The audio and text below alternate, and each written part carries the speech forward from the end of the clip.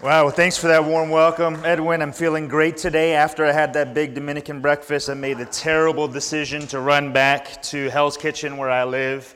I had about 10 pounds of food in my belly, and I about threw up on the Brooklyn Bridge by the time I got back. It is such an honor to be here. One of the favorite things that I like to do anytime I'm not preaching at my church, I'm out of pastoral ministry now directly, but I've been attending a church up in East Harlem, is I love to see the saints of all different traditions, all different backgrounds, the way that Jesus is drawing together so many different kinds of people into his family. And so I can come here in Brooklyn and be with you and feel like I'm welcomed home to a family. And so thank you for that welcome. One of my favorite stories in doing that, we had a Sunday off and we were attending a friend of mine's church up in Harlem. And it was a great service. It was a great sermon. It was from the Bible. The preacher clearly loved Jesus. And right after the service ended, my third child, I've got 4 kids, a girl and 3 boys. So number 3, my second boy, right after the service ends, he looks up at me and he goes, "Hey, Dad, so how come you don't preach like that?" And so, I'm like the gracious and patient, understanding father. And I said, "Well, okay, son, what do you mean by that?" And he said, like interesting and funny. So I promise to not be interesting or funny today. But I hope that I can bring you a word from God that will speak to you right where you are in life. And so would you please stand as I read to us our scripture for today? This is Genesis chapter 32. I'll be reading verses 22 through 32. And if this may be a story that's familiar for some of you. It is Jacob wrestling with God. Imagine this.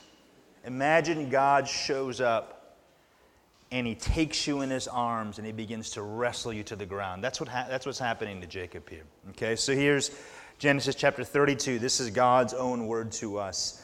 The same night he arose and took his 2 wives, his 2 female servants, and his 11 children, and crossed the ford of the Jabbok. He took them and sent them across the stream and everything else that he had. And Jacob was left alone. And a man wrestled with him until the breaking of the day. When the man saw that he did not prevail against Jacob, he touched his hip socket, and Jacob's hitch was put out of joint as he wrestled with him. Then he said, "Let me go, for the day has broken." But Jacob said, "I will not let you go unless you bless me." And he said to him, "What is your name?" And he said, "Jacob." Then he said, "Your name shall no longer be called Jacob, but Israel, for you have striven with God and with men and have prevailed." Then Jacob asked him, "Please tell me your name." But he said, "Why is it that you ask me my name?" And there he blessed him. So Jacob called the name of the place Peniel, saying, "For I have seen God face to face, and yet my life has been delivered." The sun rose up on him as he passed Penuel, limping because of his hip. Therefore, to this day, the people of Israel do not eat the sinew of the thigh that is on the hip of the socket, because he touched the socket of Jacob's hip on the sinew of the thigh. This is God's word. Would you please be seated? Now, if you look at the surveys and the polls, almost every expert would say that religion is in decline in America today. There's a steep decline in church attendance. Affiliation with Christianity is plummeting at record paces. And my guess, I haven't done this work, but my guess is if you were to ask the people who are leaving the church, those who are rejecting Christianity, those who look at Christianity and say this, like there was a generation where the main question that somebody who didn't believe was asking was a question this: is Christianity true? Did Jesus actually rise again from the dead? That was a question people are asking. Today, though, people aren't asking the question, is Christianity true? They're asking the question, is Christianity good? And in fact, there are some, and maybe some of you here are like this yourself, some of you aren't even asking, is Christianity good? You're asking, is Christianity safe? Is a church a safe place to be weak, to be broken? Is a church a safe place for those who are on the margins? And if you were to ask so many of these people whose questions have changed, some people aren't even thinking about Christianity. or thinking about God. But if you were to ask many of these folks, what's the top 3 reasons why you've left the faith, why you reject Christianity, why you reject going to church? If you were to ask them, my guess, top 3 reasons for every single person that you ask, one of those top 3 reasons will be one single word, and it will be hypocrisy. The Christians say one thing, and yet their lives look radically different. Christians claim to know a God of love, and yet their posture to others is rarely a form of love. That Christians talk about righteousness and goodness, but their lives are often marked by profound selfishness. It's hypocrisy. And so what I want us to do as we look at this passage of Jacob wrestling with God, I want to ask the question, what does it look like to have a real encounter with God? Not a counterfeit one, not one that we drum up from within ourselves, not a false one that we've maybe grown up with. What does it look like to really encounter God and have your life transformed? Because if you're here and you're not quite sure what you believe about Christianity, what you need is you need to meet this God. If you're here and you're raised in the church, you would call yourself a Christian, I want to suggest to you, you need to have wrestled with this God so your life is transformed from the inside out, so the world can see Jesus in us. So let's ask that question, what does a genuine encounter with God look like? And there are 3 points I want to walk us through. When you meet God, first, you're going to have to meet Him alone. You have to meet Him yourself. Secondly, you're going to have to meet Him in your weakness. And then thirdly, you'll meet Him in His wounds. Let's look at each one of those. First, you must meet Him yourself. Let me read verses 22 through 24 again to you. This is Jacob wrestling with God. It says, the same night Jacob arose, he took his 2 wives, his 2 female servants, and his 11 children, and crossed the ford of the Jabbok. He took them and sent them across the stream and everything else that he had. And here's a key phrase, verse 24, and Jacob was left alone. And this is where God ambushes him. This is where God says, and now I can do the business that I need to do with you. Now here's the thing. Community is crucial in Christianity. You can't be a solitary Christian and be a biblical Christian. Church attendance can't be optional and you be a biblical Christian. Community is absolutely crucial to the Christian faith, but the reality is this. You still have to meet God yourself. You can spend your entire life raised in the church. You can believe all the right doctrines. You can know all the right catechisms. You can be caught up in serving. You can go on mission trips. You can serve in the soup kitchen. You can do all these things. You can do all of these churchy things. But in the end, you've actually never met God. You've been caught up in the busyness and the fervor of community, but you've never met God yourself. Or if you're here and you're exploring what does Christianity, does it have anything to do with your life? And you can spend your time in all the questions and skeptics and reading and studying and research, and you could Google everything you can about Christianity, and you can get caught up in the intellectual rigor of what it means to know God and never meet God yourself. You must at some point find yourself like Jacob on the near side of the river after you've sent everything across the river, standing on the river alone with the sun going down, and God is going to have to ambush you. You have to meet Him yourself. Or you can be wrapped up in the cause of doing the work of justice and mercy in your neighborhood. You could be giving your entire life to the concerns of this community. You could be giving your entire life helping others going through similar experiences that you've gone through. You can give your entire life doing the work of justice, and all you can do is be caught up in the profound need that you see around you, but never meet God. In fact, let me say this. All of those good things are sometimes the best way for you to avoid having to meet God. That at some point you're going to have to stop it all and say, God wants me to look at the mess and the wounds and the sin and the brokenness right in here. I have to look at the terror within. And I got to stop distracting myself with all this good stuff.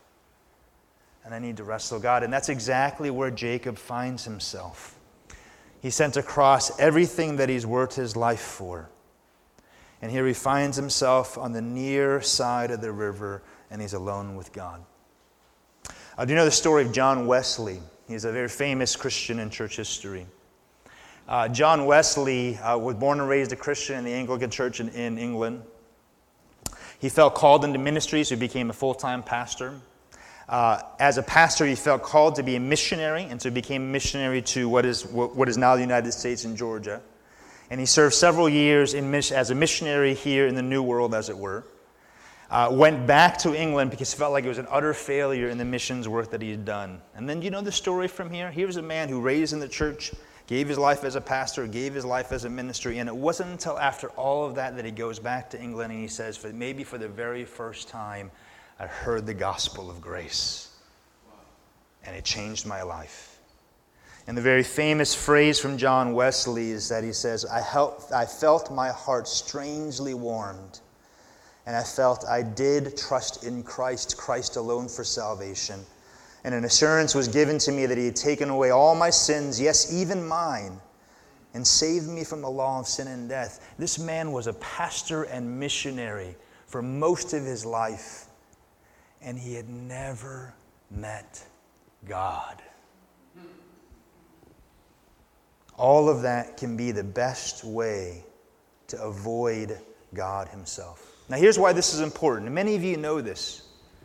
Why is it so important that you must meet God yourself? Well, here's lots of reasons why, but here's one reason why. You can get by on borrowed faith. You can borrow the faith of others as long as your life stays comfortable, easy, and sheltered. Right, so the great theologian and scholar Marvin Gaye said in one of my favorite songs of him, he says, there's only three things for sure. You know what three things? There's only three things for sure. Taxes, death, and trouble. And as soon as trouble hits, your borrowed faith, your inherited faith will evaporate like a mist. When you find yourself facing down the darkest demons of your life, when you find yourself facing the deepest and hardest struggles you've ever faced, your borrowed faith will evaporate. And many of you know exactly what that's like. Look, even in those situations, you need a community around you. You need people who can help you in faith, even as you're struggling with your doubt. But at the end of the day, when it comes time to go into the operating room, you want friends and family in the waiting room, but you have to go in alone. When you are facing down the demons of depression and addiction, you need community around you. You need to know there's a family rooting for you. But in the end, you need to face those demons yourself. You can get through on life on borrowed faith as long as your life remains easy. Your parents' faith can't save you. Your mother's faith cannot save you. Your grandfather's faith cannot save you. Your friend's faith cannot save you. Those faiths, as beautiful and glorious as they are, will not get you through your suffering. You need to meet God yourself. Amen. Friends, have you met him? Amen. Have you found yourself standing alone on the near side of the river with the sun going down, and you realize, I've never met God, but he's here now, and he's ready to do some work? That's the first point. How do I know I've had a genuine encounter with God? When you meet God, you're going to meet him yourself. And I pray that he meets you in that way. Secondly, you must also meet him in weakness. Because when he sends all those things, so he sends his wives, his children, his belongings, his servant, his livestock, when he sends all those things across the river, the point is not just that Jacob is standing alone. Part of the point is that Jacob is standing here on the near side of the river, completely vulnerable and helpless. You have to meet him in your weakness and not in your strength. What he sent across the river is everything that made him feel secure, everything that made him feel like he was significant, everything that made him feel safe, everything that made him feel like I can find my own way out of this situation. Everything that he had trusted in that said, this makes me somebody who can figure out my own issues. He sent all of that across the river. And there he stood with no resources left of his own. If you know the story of Jacob, he spent his entire life manipulating, cheating, stealing, scheming, exploiting, and everything he got from all of his schemes, he just sent across the river, and now he is naked and alone. And if you know where the story is right now, Jacob is finally going to the land of Canaan, the land of his fathers. And so maybe for the first time, Jacob is actually now beginning to obey God. God has told him, Jacob, all right, enough with the nonsense. Enough with the wild and out there. I want you to go back to Canaan. I want you to go back to the land of your fathers. And so here's Jacob finally trying to do the right thing. He's trying to obey God. He's trying to do exactly what he's trying to leave all that behind. So here's Jacob. He's trying to do what God has asked him to do. And here he is on the cusp of Canaan. But you know what's standing between him and Canaan right now? It's his brother Esau, the brother whose life he ruined, the brother he cheated out of his birthright, the brother that he left without any material wealth, the brother whose life he ruined. Now he's standing between Jacob and the land of Canaan, and all he hears is that Esau has now become a strong nation. This brother that you exploited, this brother whose life you ruined, has become a strong and powerful nation, and he stands between you and Canaan. And so what is Jacob doing? He has to believe at this point that Esau is coming after him. That Esau has nursed a grudge all of his life. That Esau has been planning this moment, has been licking his chops over this moment for years upon years upon years. And so what does Jacob do? He's utterly terrified. And so what does he do? He's still scheming. He takes all of his possessions, he divides it into two. Why? If he divides it in two, sends one in this direction, one in that direction. If Esau comes to plunder, he's got to make a decision. At least he walks away with half his stuff. And so he divides it because he knows what's about to come down on him. And not only that, Jacob prepares for this. What does he do? He knows Esau's coming. He knows this army's bearing down on him. So what does he do? He sends envoys. He sends representatives bearing gifts, wave after wave after wave, to show Esau, I'm here in peace. I recognize what I've done. I want to make peace. And he sends wave after wave after wave. And what do we know? What do we know? We know what we know is that he doesn't see any of those people that he sent. So he's like, what happened to them? What did Esau do to them? But he sends wave after wave. And so here's Jacob in his last moment saying, I don't know what, but I have to send my possessions across the river to safety. And here I am standing all alone. And for him, it's the calm before the storm. It's the night before everything falls apart. And it's a night where he feels utterly alone and utterly helpless and vulnerable. He has come completely to the end of himself. Do you know what that's like? Do you know what it's like to come to God, not with strengths to offer him, not with goodness to offer him, but to come to God and say, God, I got nothing. I spent my whole life thinking I got something. I got nothing. And I need you. Do you know what that's like? One of my favorite stories is of Dr. Martin Luther King Jr. This was after protests had begun. He was receiving death threats in his home. And our vision of Dr. King is a man of strength and principle and conviction, deeply rooted in the Christian faith as a minister of the gospel. But he shares this story where he has this encounter with Jesus. And I love it. He says this, that morning I sat at that kitchen table, and I got to the point where I couldn't take it anymore. I was weak, and I bowed down over that cup of coffee, and I'll never forget it. I said, Lord, I'm down here trying to do what's right. I think I'm right. I think the cause we represent is right. But Lord, I must confess that I'm weak now. I'm faltering. I'm losing my courage. And it seemed to me that at that moment I could hear an inner voice saying to me, Martin Luther, stand up for righteousness. Stand up for justice. Stand up for truth, and lo, I will be with you even until the end of the world. I heard the voice of Jesus saying still to fight on. He promised never to leave me, never to leave me, no, never to leave me alone. Even for Dr. King, it was in a place of weakness where he met a Jesus who said, I will never leave you nor forsake you. Friends, do you know what it's like to meet God in weakness? Now, here's what I love about this story. In the Hebrew, and I know most of us probably don't read Hebrew. I barely read Hebrew after all of my seminary studies. But in the Hebrew, what I love about it is this. You know what Jacob's name means? Trickster. It's a great, exactly. Trickster, deceiver, upender, supplanter, manipulator, exploiter. And you know what this passage says? Every time you see the word wrestle in this passage, it's actually the same word as Jacob in the Hebrew. So you know what's happening here? God is out Jacobing Jacob. He's telling Jacob, look, you're trying to upend other people's lives. I'm upending your life by my grace.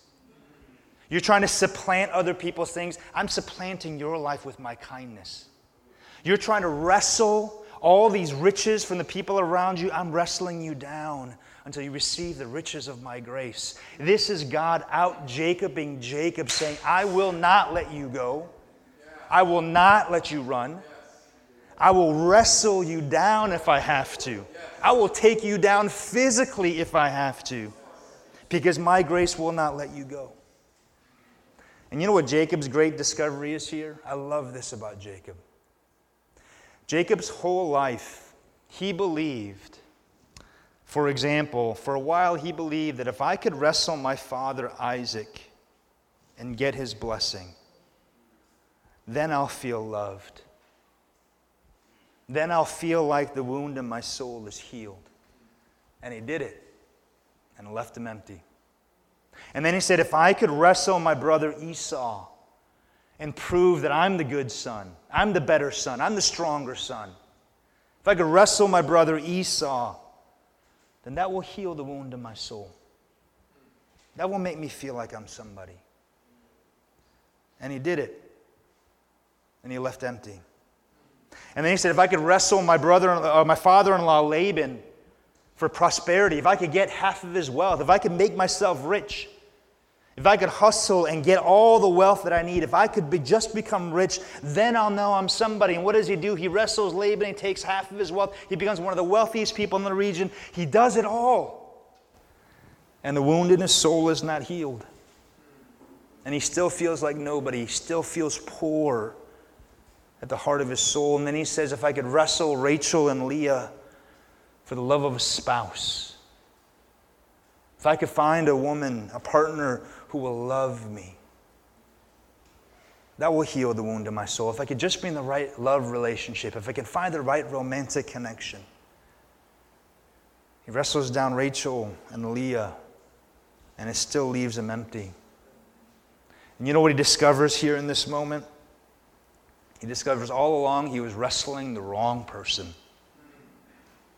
That all along when he thought he was wrestling Isaac or Esau or Laban or Rachel or Leah, when he thought he was wrestling all these things, all along who he's actually wrestling with, he's wrestling with his Creator, his Redeemer, and his King. Because the approval of a father doesn't mean much if you have the approval of the Father in heaven. The wealth of this world means nothing if you have the riches of heaven. Yes. The love of a spouse means nothing if you have the spousal love of God Himself. And all along he realized there was a great wrestler behind all those other small things I was wrestling with. Friends, what have you been wrestling to squeeze your worth out of life? What have you been wrestling with that makes you say, if I just win this battle, then I'll know? Friends, there is a God who has been wrestling with you. And He's saying, come to me. I alone can give you this blessing that you seek. I alone hold it in my hands. And God comes to Jacob and He becomes visible and tangible. Can you imagine? at night, he's actually physically wrestling another human being. And later on, he discovers, I was wrestling God. I saw God face to face, and I lived. Because God says, look, if I need to become flesh and blood so that you know that I have a love that will not let you go, I'll do exactly that. You know what the message of the gospel is? You know what Jesus is?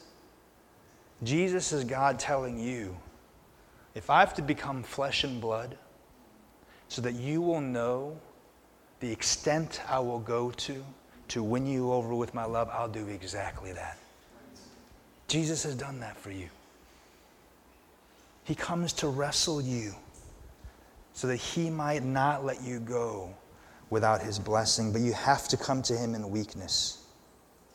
You'll never meet God in your strength. Do you see yourself in this story? Do you see yourself wrestling with God? Do you see God coming in love to wrestle you down to the mat, to show you I'm the one you're looking for? And that leads to the third and final point. First, a genuine encounter with God means that we must meet him ourselves. You must meet him yourself. Secondly, you must meet him in weakness. But third and finally, you must meet him in his wounds. There's a turning point in this wrestling match. Did you notice that? Let me read verse 25 to you. It says, when the man saw that he did not prevail against Jacob, he touched his hip socket, and Jacob's hip was put out of joint as he wrestled with him. Then the man said, let me go, for the day has broken. But Jacob said, I will not let you go unless you bless me. Now let's pause and think about this for a second. If you were on the subway and you had sent all of your possessions on the far side of the subway train, and you're standing now by yourself on the near side of the subway train, and you get jumped by somebody at night on the subway platform. Someone jumps you at night, and you start wrestling with this man. What are you trying to do when you wrestle this man? You're trying to push this person off of you. What are you doing? You're wrestling yourself away. You're saying, I've got to get out of the grip of this person. I've got to get out of the range of this person. And you're trying to push yourself away. So that's exactly how Jacob starts this wrestling, man. He gets ambushed. He gets jumped by God, not knowing it's God. In the darkness next to the river, someone comes and jumps him. He's wrestling himself away. And then at some point, what happens? By the end of the wrestling match, it's Jacob saying, no, don't go. It's Jacob saying, I will not let you go until you bless me. What has happened? What has happened? He was wrestling a God that he was trying to get his life away from. And as he wrestled, what happens? He thinks, if I just wrestle hard enough, I can get my life away from God. And God at some point says, you know what? That's enough. Let me just touch your hip. And the hip gets wrenched out of joint. And what does Jacob realize? Jacob realized God's been wrestling him, but God has not allowed the full weight of his glory to fall on. God's been holding back. It's like me wrestling with my 8-year-old. Just enough. But then at some point when he realizes, here's a God who can just touch my hip and it's completely ruined for the rest of my life. If it's God I've been wrestling, I got to stop wrestling away. And I got to start holding on to him out of desperation. He's got what I need. And so he holds on to him. And Jacob says, I can't leave until you bless me. And God in his grace does exactly that. The sun rises. Jacob's name is changed forever. You're not the deceiver. You're not the trickster. You're not the supplanter. You're not the exploiter. You're the one who wrestled with me, and you prevailed. You won. Utterly and completely changed. And the sun rises. Jacob is a changed man. And you want to know how everybody from that day forth knew that Jacob was a changed man? He walked with a limp from that day on. He received the wound of God, the wound of God's love. And he walked with a limp from that day on. And you know what I would imagine? You know what probably drew people like you and me to Jacob? Not his strength, not his wealth, not his wisdom, not his You know what probably drew people like you and me to Jacob? Was because he walked with a limp. And we said, here's a man whose swagger has become the limp of someone who has met the living God. Friends, are you swaggering into church today? Will you let your limp show the world that there is a God who meets us in our wounds and in our weakness?